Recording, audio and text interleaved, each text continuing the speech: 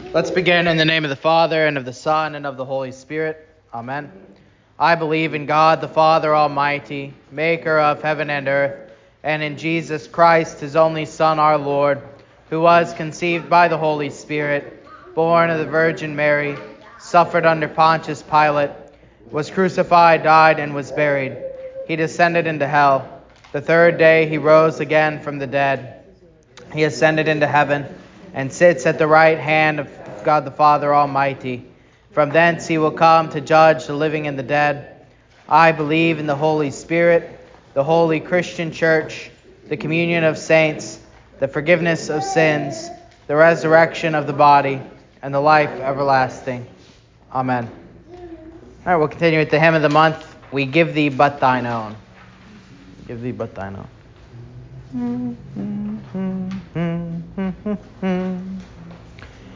We give thee but thine own, whate'er the gift may be.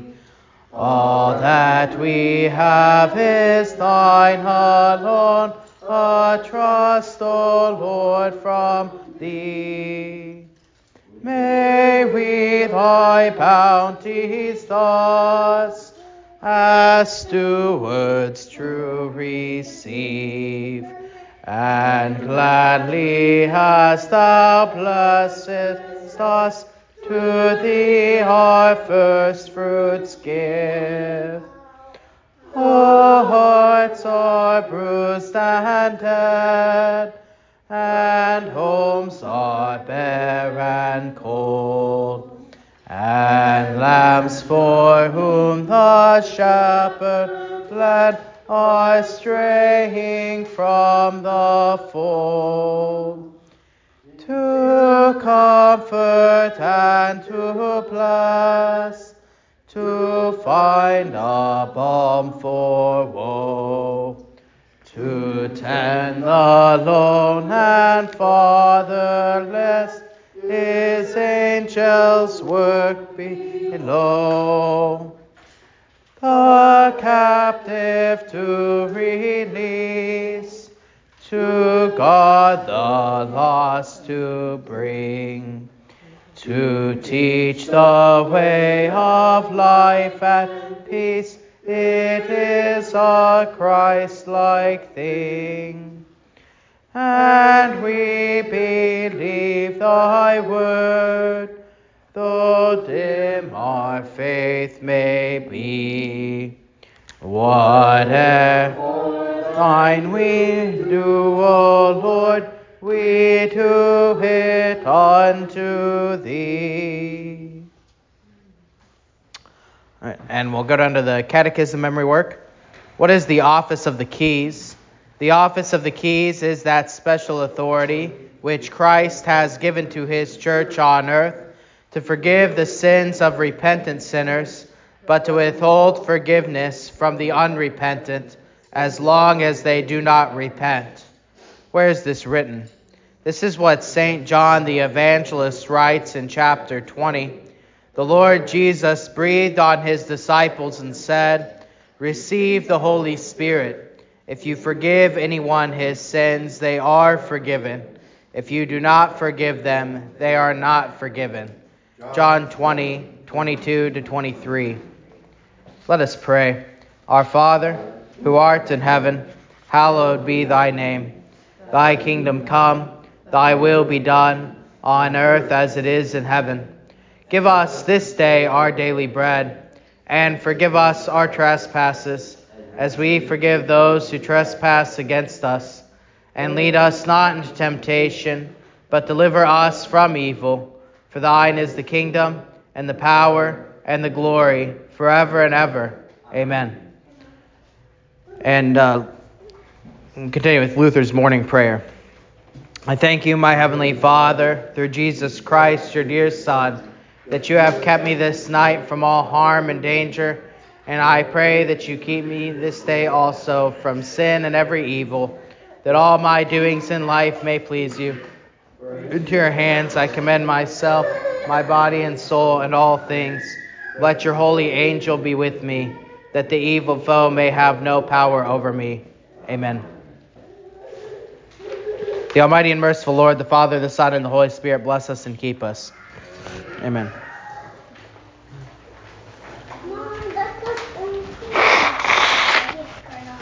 All right, kids can go off to Sunday school. Excuse me. My trash can.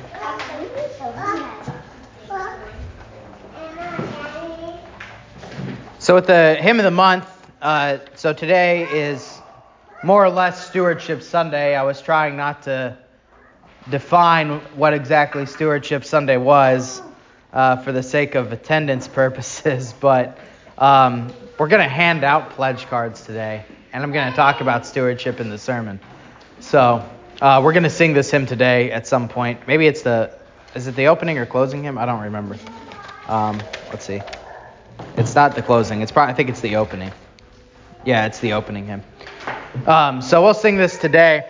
The stanzas that stuck out to me when we were just singing this now was kind of stanzas 4 through 6, but especially that first line of stanza 4: to comfort and to bless, to find a balm for woe, to find a balm for woe.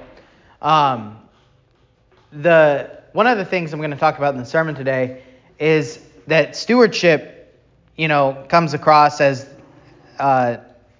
this, it's talking about money and asking people to give to the church, and it's telling people to budget and things like this, and it's, got a reputation for being a legalistic topic in the church. I've actually had a lot of people, surprisingly, I didn't really know this because I've never actually been a member of a Baptist church or anything, or gone to Baptist church very often. I know things about Baptists, but after moving here and talking to people, more and more people about church, one of the common things I heard from people coming from Baptist churches specifically is like a third or a half of the sermons are about money, are about stewardship. I'm sure it's not every Baptist church, but I heard that from probably 4 or 5 different people. I grew up Baptist, and it was always about money. So anyway, my point in saying that is that stewardship has this. So one, be thankful you only have to hear about it once a year, not about not half the sermons. But two, it's got this reputation for being about legalism or whatever. But there's actually a comfort that comes along in stewardship. So, interestingly enough, the text for today in the gospel is, do not be anxious about tomorrow, for tomorrow has enough worries for itself. And it's in that context that Jesus says you can't serve God and money. Right? So, what we're going to talk about in the sermon is getting our priorities straight in what we care about in life and what we put our energy into. But there is a comfort and a blessing and a balm for woe that comes along in good stewardship. That when we get our priorities straight, when we get everything in our life lined up the way that God intended, it is a comforting thing. We actually worry less. It's counterintuitive, but we worry less when we have better stewardship. So it's interesting to me that in the stewardship hymn that starts out, we give thee but thine own, whatever the gift may be, all that we have is thine alone, talks about how through this, the angels are going to comfort and bless us, right? And to find a balm for woe. And you can look at stanzas 5 and 6 too, right? The captive to release, to God the lost to bring, to teach the way of life and peace, it is a Christ-like thing. So whenever we engage in this kingdom work, there is a comfort that comes along in that, right? It's a Christ-like thing. And then, hey, come on in. And then stanza 6, take a seat anywhere you want.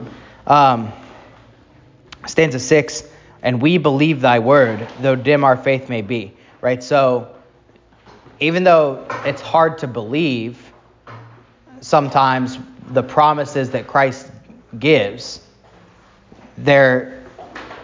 we believe thy word, and even though our faith is dim, whatever we do for thine, O Lord, we do it unto thee, right? So there's this kind of leap of faith idea when it comes to stewardship, right? Again, it's counterintuitive that if you give more to the church, that there's going to be more blessings that come back. Most the normal intuition, human intuition, is to save, right? To hoard, to hold up, to keep things for myself. But and we always have to caveat that this is not the prosperity gospel, right? We're not saying that if you are a good steward and if you give a full tithe and steward your time, talents, and treasures, that then you're going to go win the lottery, or you're going to get a promotion at work, or whatever that is, that Joel Osteen teaches. That's not what we're saying. But the Bible is clear that there are earthly blessings, and there is this is what Paul talks about in the epistle reading. I don't want to give away the entire sermon, but that we reap what we sow, right? So if we sow our energy and our time and our money and everything else into the kingdom of God, we're going to reap benefits from the kingdom of God. I don't know if I actually have it in the sermon or not. I was thinking about putting, I think it's in Proverbs 3. There's a proverb that talks about bringing your first fruits to the Lord from your vineyard, that your barns may be full, right? And your vats may be full of wine. Which that sound we're I think in our context we're very scared to talk that way because of like Joel Osteen abusing verses like that, and people who preach the prosperity gospel, which is a false teaching. But at the same time, we have to say what Scripture says. And if Scripture says there's earthly blessings for being good stewards, then there's earthly blessings for being good stewards, right? So, all right, we'll leave that at that. In the Catechism memory work we have today, what is the office of the keys? The office of the keys is that special authority which Christ has given to his church on earth to forgive the sins of repentant sinners, but to withhold forgiveness from the unrepentant as long as they do not repent. Now, the thing that's interesting about this is that the office of the keys is what we normally refer to talk about the office of the holy ministry, right? And when Jesus gives the keys to Peter and the disciples, it's just Peter and the apostles, right? It's just Peter and the disciples there with Jesus on the mountain. And when in John 20, when he breathes on them and gives them the Holy Spirit and tells them, forgive anyone their sins, they are forgiven. Do not forgive them, they're not forgiven. Again, it's just those in the apostolic office, right? It's just the pastors, right? And so clearly what we're talking about is pastors here. But what does Luther say about the office of the keys? He says it's that special authority which Christ has given to his church on earth, right? Not just to pastors. And why does he say that? Well, the idea here is that every Christian has the right to a pastor, right? Every Christian deserves to have the ability to have their sins forgiven by a pastor, right? Every Christian deserves to belong to a church and to have someone who will exercise the office of the keys over to them. And so Lutherans have always talked this way, that the office of the keys is actually a gift. It's not just to pastors, but it's actually a gift for the whole church. That then the church, when it calls men to serve among it and among them, then it gives those keys over to the pastors. So this is the idea behind like ordinations and installations, especially installations in the way that we practice things in the Lutheran Church Missouri Synod, is that whenever a pastor is installed at a place, that is that congregation giving him the office of the keys to exercise on their behalf, if that makes sense. So it's kind of an interesting way that he words it, right? But this is an important thing, I think, especially if you look at other churches like, say, the Episcopalians or the Roman Catholics that put a big focus on what they call apostolic succession.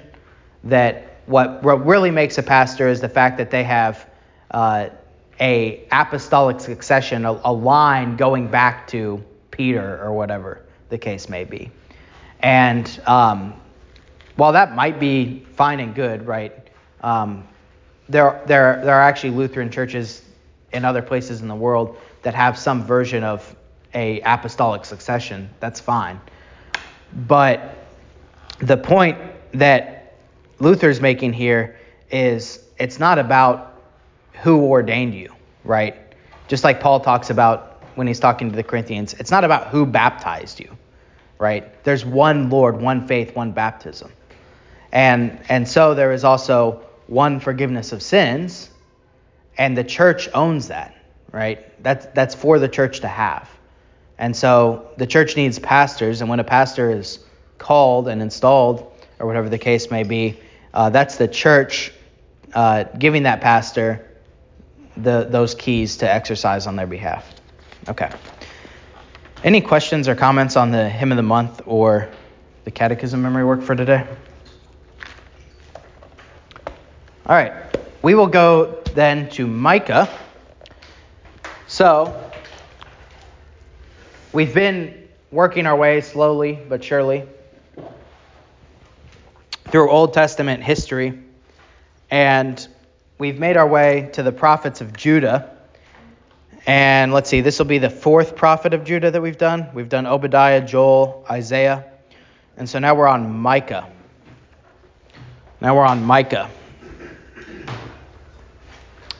So Micah is one of the minor prophets. So we're back into a minor prophet. We did Isaiah. Took us a couple weeks because he's so large of a prophet, both in the number of chapters in his book and in his fame, if you will. Micah, maybe you haven't read in a while because it's a shorter book in the book of the 12. So for a long time in the church, by the way, this is kind of an interesting fact. It probably doesn't change much about your life or anything, but interesting fact is that it wasn't until semi-recently that people started referring to the minor prophets. So when I say minor prophets, if you look through your Bible, right, you have, when you get to the prophets, you have all the major prophets first. So you have Isaiah, Jeremiah, Ezekiel, Daniel, right? When you look at the back of your Old Testament, you have all the minor prophets, right, that are really short, right? So those other ones are long, then you have the short ones. And they're all... So anyway, my point is, my fun fact is that for a long time in the church, people didn't really refer to the minor prophets by their individual names so much as they did the book of the 12, right? So there's 12 minor prophets, and for a long time in the church, up until I want to say probably the 1800s or something like that, most people just referred to the minor prophets as the book of the 12, right? So it's like a small book with a lot of little books inside. Anyway, so Micah is one of these minor prophets. And if you're looking for Micah in your Bibles, it's between Jonah and Nahum, if you haven't already found it. So if you find Jonah or Nahum, then you can find Micah. But those minor prophets, they're hard to find because they're so short, right? So you can, if you turn more than 2 pages at a time, then you might miss it. So Micah is only 7 chapters, so probably 3 or 4 pages in your Bible, maybe 5. Let's see. Oh, mine's like 6 or 7. All right. So we're going to look at Micah. So some background information. First of all, you can just look at verse 1:1. That gives us a lot of information. The word of the Lord that came to Micah of Moresheth. Moresheth, if you do happen to have one of those packets, and you look at the divided kingdom map, Moresheth is kind of a suburb of Jerusalem. So it's just to the southwest of Jerusalem. So obviously Micah is a prophet of Judah. That's why we're covering him right now, because we're talking about the prophets of Judah. And in this southern kingdom of Judah, you have Jerusalem as the capital city, Moresheth is right west there of Topeka, Kansas.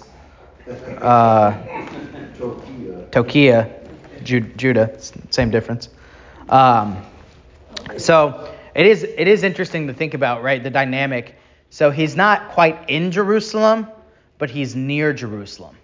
So the things he says, the word probably gets to Jerusalem, right? I would imagine so. And he's kind of, maybe people at Jerusalem consider him an outsider, but he's not going to veer away from talking about hard things that have to do with Jerusalem and Judah. But the point is, he's right there in the midst of it. He's right there in the midst of it. Okay. So Micah of Moresheth in the days of Jotham, Ahaz, Hezekiah, kings of Judah. So if you compare that with Isaiah, who prophesies during Uzziah, Jotham, Ahaz, and Hezekiah, Micah is prophesying around the same time. So there are multiple prophets prophesying in the same place at the same time, and one of these is Micah, right? Micah is prophesying at the same time as Isaiah. So all the things that we kind of talked about with Isaiah as far as what the kings are doing, right? Hezekiah is the hopeful king. He's one of the good kings.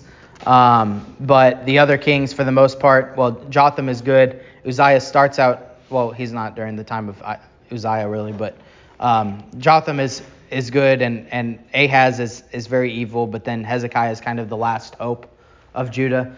All those things that we talked about when we talked about those kings applied for Isaiah as far as the context that Micah is in. Okay.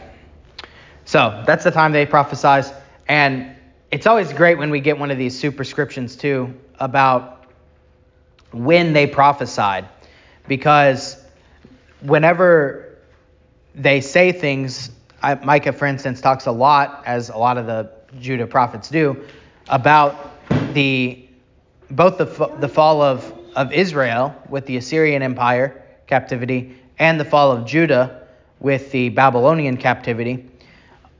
Micah talks about these things, but he talks about them hundreds of years in advance, right? So he's still going to be... So when he prophesies about the Assyrian captivity, that's something that goes on during his lifetime. When he prophesies about the Babylonian captivity, that's another 100 years away. And so it goes to show the prophet's ability to, prophesy, right?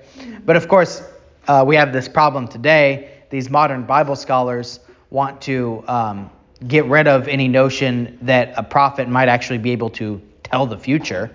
And so they try and date these prophets past those dates.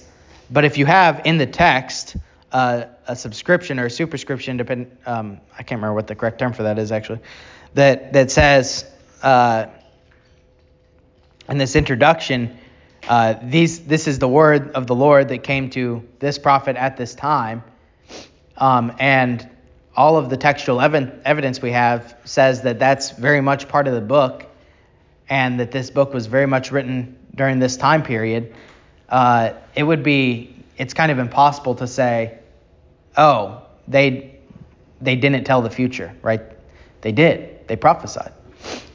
So that's one of many reasons we can have faith in the inerrancy of the word, if you will. All right. Final piece of background information is that you don't get in 1:1 is what the name Micah means, which is basically what he actually says himself later on in chapter 7 is, who is like God? Now, he actually adds on to that a little bit, but who is like God? That's what Micah means. And when we look at 7:18 later on, so keep that verse in mind, 7:18, you'll see how he kind of, it's actually a bookend in the book. So he begins the prophecy with his name. This is the word of the Lord that came to who is like God of Moresheth in the days of Jotham. And then at the end of the book, he's going to say, who is a God like you? Talking to God. All right. So it's kind of a nice bookend. It's also just it's a great name, right? Who is like our God? So if anyone's looking for any children names in the future, it's a good name. I guess that would be me.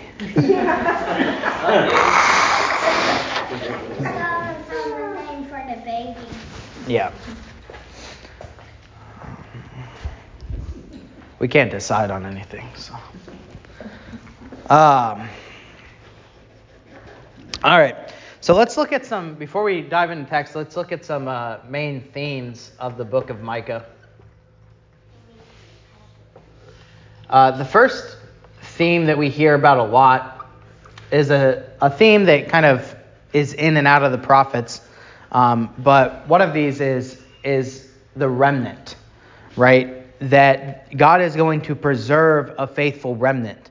Now, we heard that a little bit in Isaiah. Isaiah specifically talked about the remnant that would remain in Jerusalem after the Babylonian captivity, and then the faith that would come out of that remnant in Jerusalem, and especially the Messiah that would come out of that remnant.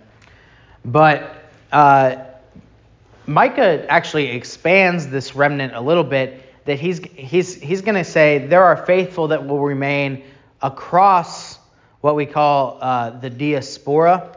So the term diaspora is this term for in a captivity. When you have a captivity and people, we talked a little bit how captivities work. Is you have the Babylonian Empire, right, that spans, across the ancient Near East, and what they do when they take Judah captive is they spread them all out, right? They break them up so that they don't become one. They don't just take them all to one place, because then they would have a better chance of rebelling. Yeah, power in numbers, right? So they disperse. You can hear the word disperse in diaspora. They disperse the Jews all over the empire. And so there's Jewish people all over the empire that are in what's called the diaspora. Well, he says in this diaspora, there are going to be pockets of faithful people all over the place, right? There are going to be people who remain faithful, who repent. And so that's part of the remnant here. But the remnant theology, it's not just true in the Babylonian captivity or in the Assyrian captivity, right? What does Jesus say, for instance, in Matthew 16? You are Peter, and on this rock I will build my church, and the gates of hell will not prevail against it, right? That there's always going to be a faithful remnant, right? He has to remind Elijah of this early on in the divided kingdom. He has to remind his people of this after they've been taken into captivity. Jesus even has to remind the disciples of this in the New Testament church, right? That he's always going to preserve for himself faithful people. He's always going to preserve for himself a remnant. So that's one of the major themes here. There's a couple passages we'll look at for that. Unsurprisingly, another major theme in the prophet is disaster, right? Or you could say, judgment. That God is going to come and judge people for their sins, right? He's going to judge them for their unfaithfulness. And that there is going to be a disaster that will come upon both Israel and Judah, right? And he prophesies about both. He prophesies, we'll look at what he does in verse 1. Similar to a lot of the prophets, what Micah does is he'll talk about the pagan nations, right, surrounding Israel and Judah, and then he'll talk about Israel and Judah and say, hey, look, you guys are included with them. You've done what they've done, and there's going to be a disaster that comes upon you as well. Okay. And what's kind of interesting too about the timeline of Micah is that he prophesies about the destruction of Israel, and then the people in Judah who he's speaking to, right? He's only speaking to Judah, but he talks about these other things. The people in Judah will see very quickly, like within Micah's own lifetime, that he was right. And if he was right about what he said about the disaster in Israel, he's also going to be right about what he said about the disaster in Judah, right? So it should be a wake-up call to them. Of course it's not, but it should be. Okay, also unsurprisingly, as a theme, we have Christ or the Messiah. We have a couple really direct messianic prophecies in Micah. Of course, the whole thing is about Jesus, but especially in chapter 5, we have one really direct messianic prophecy, so we'll look at that one later when we get to the key passages. And then just kind of generally, we have the same back and forth we had in Isaiah of sin and grace, law, gospel, judgment, hope, however you want to say that. We have the same kind of back and forth that Micah will go very hard on them for a couple chapters, if you will, and then he'll end with a prophecy of hope, right? And that kind of happens on the scale of the outline of the whole book, and then also within each individual section, he tends to do that. So this back and forth of judgment and hope, it's very, very Lutheran in that way, very law gospel-y.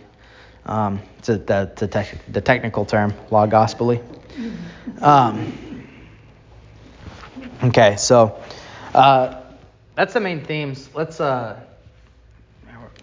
room right here. Let's look at the outline of the book real quick. So a pretty simple major outline for you is that you have the disaster prophecies in 1 through 3. You have the salvation prophecies in 4 through 5. And then in 6 through 7, you're never going to guess this, you have disaster ending in salvation prophecies in 6 through 7. So again, you can kind of see in that broader outline of the whole book that it's disaster, salvation, disaster, salvation, disaster, salvation, which is a rhetorical device for him, I think. All right. Any questions on Micah so far? We'll look at some key passages here. I just need a place to write.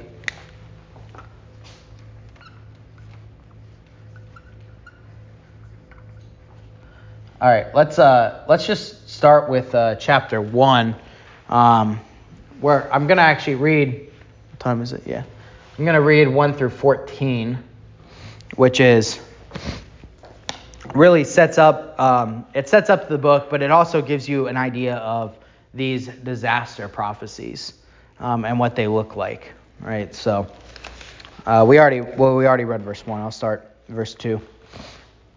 Hear, all you peoples, listen, O earth, and all that is in it. Let the Lord God be a witness against you, the Lord from his holy temple. For behold, the Lord is coming out of his place. He will come down and tread on the high places of the earth. The mountains will melt under him, and the valleys will split like wax before the fire, like waters poured down a steep place. Okay, so the operating principle so far for Micah is that the Lord is in charge, right? The Lord is in his holy temple, and he will come from his holy temple and tread on the high places of the earth. Right? The high places are the places where they've set up the false gods, the altars, the fake temples, or the pagan temples, right? The Lord is in charge, right? The Lord is the Lord of all creation. He's going to come from his holy temple, and he's going to judge you, right? So he starts out with this notion, kind of the first article of creation, right? God is in charge of everything, and he's going to judge. All of this is for the transgression of Jacob and for the sins of the house of Israel. What is the transgression of Jacob? Is it not Samaria? And what are the high places of Judah? Are they not Jerusalem? Okay, so immediately, what is Samaria? Does anyone remember from when we talked about the northern kingdom? It's a mixed race. It is a mixed race, and yeah, so it's kind of pagan in the sense that the whole Samaritan thing is interesting. The other week we had the Good Samaritan, right?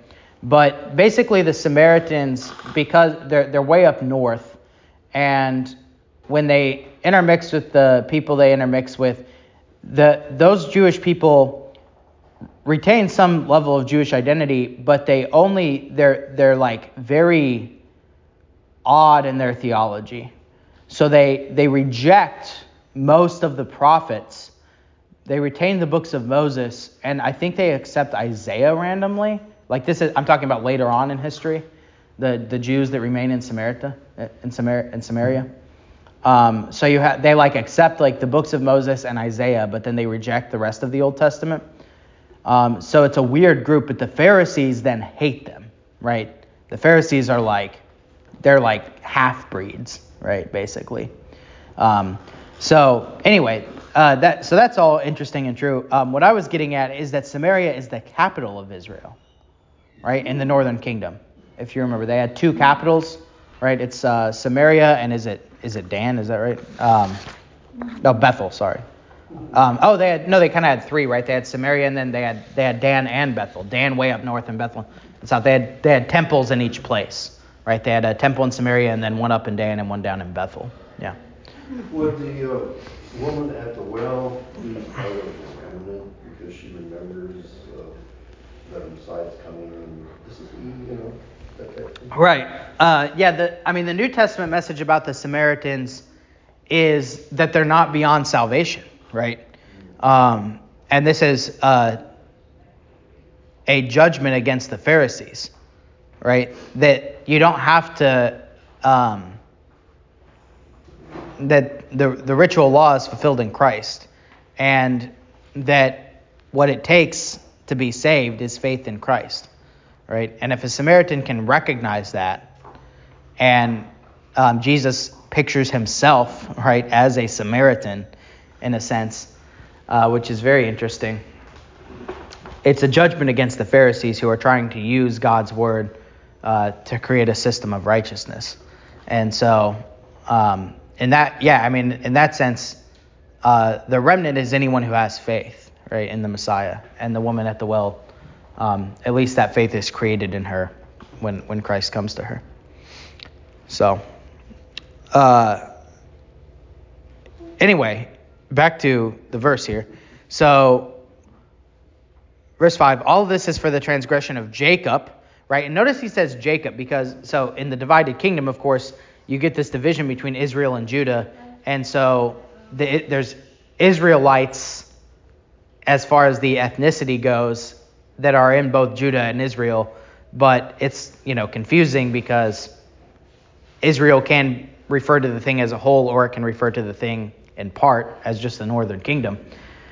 But this is why Micah doesn't use the term Israel at first. What's the term he uses first? Jacob, right? To make clear that he's referring to the whole thing, because all of these are sons of Jacob, who's renamed Israel, right? And then he goes after the capital cities, right? So then he says, and the transgression of Jacob and sins for the house of Israel. What is the transgression of Jacob? Is it not Samaria, right? He says Samaria itself in its existence, right? Because what is the capital city supposed to be? It's supposed to be Jerusalem. But when the 10 tribes left and went and made their own capital in Samaria, that was against God's law, right? So Samaria's existence is wicked, right? It's not unredeemable, but it's wicked. And so he says, is it not Samaria? And what are the high places of Judah? Are they not Jerusalem? So he says, what are these, pagan gods, these Baals and Asherah of Judah, are they not Jerusalem, right? He says they are the city itself is now a high place, right? The city itself is now a false god.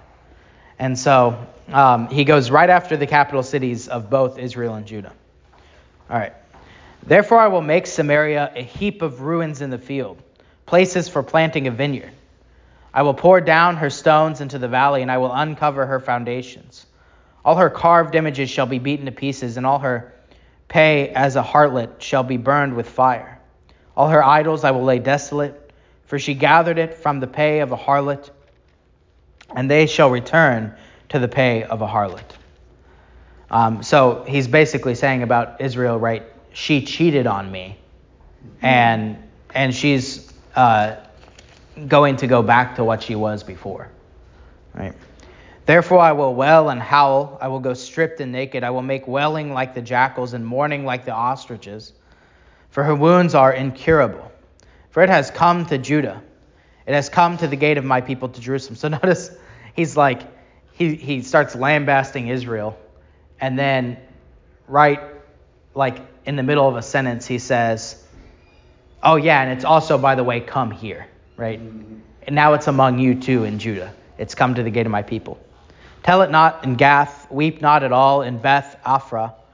Roll yourself in the dust, pass by in naked shame, you inhabitant of Shaphir. The inhabitant of Zanan does not go out. Beth Ezel mourns. Its place to stand is taken away from you. For the inhabitant of Marath pined for good, but disaster came down from the Lord to the gate of Jerusalem. O inhabitant of Lachish, harness the chariot to swift steeds. She was the beginning of sin to the daughter of Zion, for transgressions of Israel were found in you. And then this is the verse I wanted to end on, even though there's still only 2 verses left in the whole chapter. Therefore you shall give presents to Morsheth Gath. The houses of Akzib shall be a lie to the kings of Israel. Okay, so notice there that he includes his hometown, right? That his hometown is also a part of this judgment to Morsheth Gath, right? And the way he's describing this is that basically the disaster is going to come on this land, and that the land's going to return to its previous state, and that's going to actually be a present to the land because it'll be better than it is when the unfaithful people are there, right? But he includes his hometown in that, right? So, of course, when he talks about Judah as a whole, that's included, but it's interesting to me that he's from Morsheth and he includes Morsheth in the prophecy, right? It would be like if I was prophesying disaster upon America, but then I was specifically like, and olive branch is also going to get its share, right? So it's kind of an interesting thing. All right. Next, let's look at a couple of remnant passages. So we're going to look at 2:12-13 and 5:7-8. And we're going to look at these in conjunction just because they're both about the remnant. So 2:12-13. I will surely assemble all of you, O Jacob. I will surely gather the remnant of Israel. I will put them together like sheep of the fold, like flock in the midst of their pasture. They shall make a loud noise because of so many people. The one who breaks open will come up before them. They will break out, pass through the gate, and go out by it. Their king will pass before them with the Lord at their head. Okay, so notice when we talked about the diaspora, we talked about how the Babylonians specifically wanted them to not have strength in numbers. The Babylonians specifically wanted to split them up into many different places so that they would have very few people around them. But what does he say about this remnant? He's going to go out both. So again, he says Jacob, right? So from all over the place. and gather the remnant of Israel and put them together like the sheep of the fold, like a flock in the midst of their pasture, and they will make a loud noise because of so many people.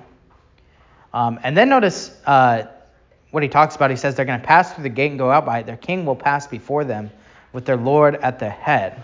Right? So the people are going to be, the remnant's going to be gathered. They're going to be making a loud noise. They're going to pass through a gate, and their king's going to go before them. Does anyone know what I'm thinking about? When Jesus rides into Jerusalem.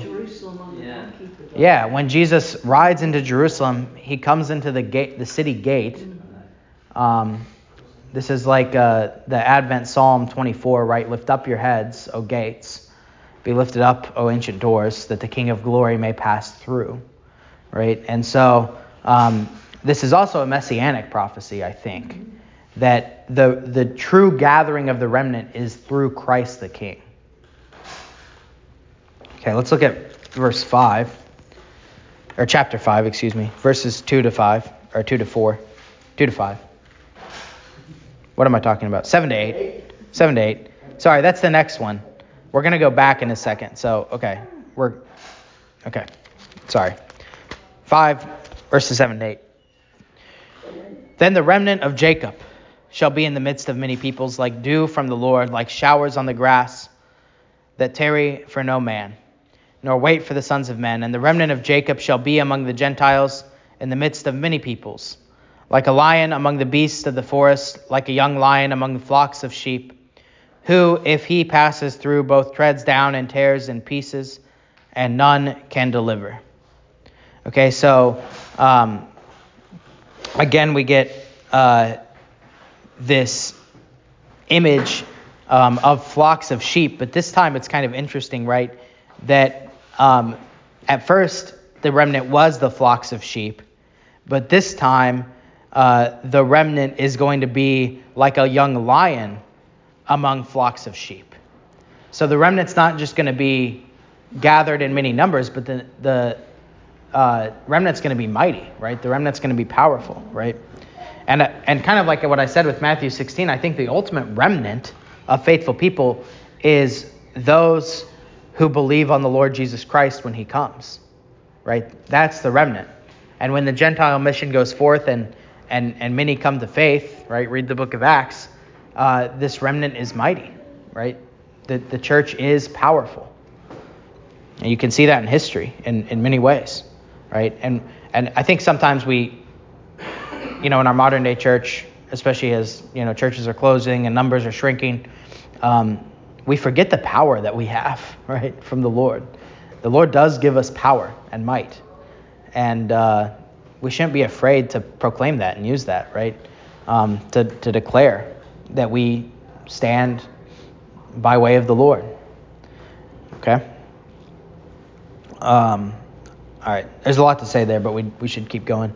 So then, if you just turn back one page, or maybe not even, chapter 5, verses 2 through 5, this is this direct prophecy of Jesus, which we often read around Christmas time. But you, Bethlehem Ephrathah, though you are little among thousands of Judah, yet out of you shall come forth to me the one to be ruler in Israel, whose goings forth are from of old, from everlasting. Therefore he shall give them up until the time that she who is in labor has given birth. Then the remnant of his brethren shall return to the children of Israel, and he shall stand and feed his flock. Right? The one who is to be the ruler, who's going to be born in Bethlehem, right? The little town of Bethlehem. He is going to be a shepherd. He's going to feed his flock in the strength of the Lord, in the majesty of the name of the Lord his God, and they shall abide. Right? And think about John's gospel. This is one of the problems with English translations, is that English translations sometimes translate the same English word multiple different ways, or the same Greek word multiple different ways. In John's gospel, he uses the word abide I think, like 13 times or something, but it's translated in the ESV like 7 different ways. So it's like keep, abide, sometimes like be in. I don't remember all of them, but anyway, you can remember some of the verses that John talks about abiding, right? Abide in me and I in you. And in John, is it John 4 when he talks about I am the vine, you are the branches, whoever abides in me and I in you, he it is who bears much fruit, right? Anyway, my point is, right, in the majesty of the name of the Lord, they shall abide in him, right? From now on, he shall be great to the ends of the earth. And this one, I love this, verse 5, and this one shall be peace, right? He is peace. That is who he is. He is the peace of the Lord, right? Okay. So obviously very much about Jesus. And again, you cannot argue that Micah wrote this after Jesus was born, right? We have documents of Micah that are before Jesus was born, right? So the fact that Jesus is born in Bethlehem and is the ruler of the King of the Jews, right? He is the King of the Jews. That this is kind of impossible to deny, right? So is a great messianic passage. All right, we'll go on to the prayer because it's 10 o'clock, and we'll look at the last 2 key passages next week. Any final questions or comments on Micah so far?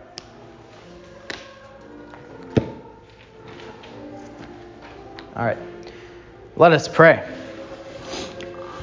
Dear Heavenly Father, we thank you that you have sent us the ruler from Bethlehem to be our peace, to be our king, to be the one who would save us and gather us together as a faithful remnant.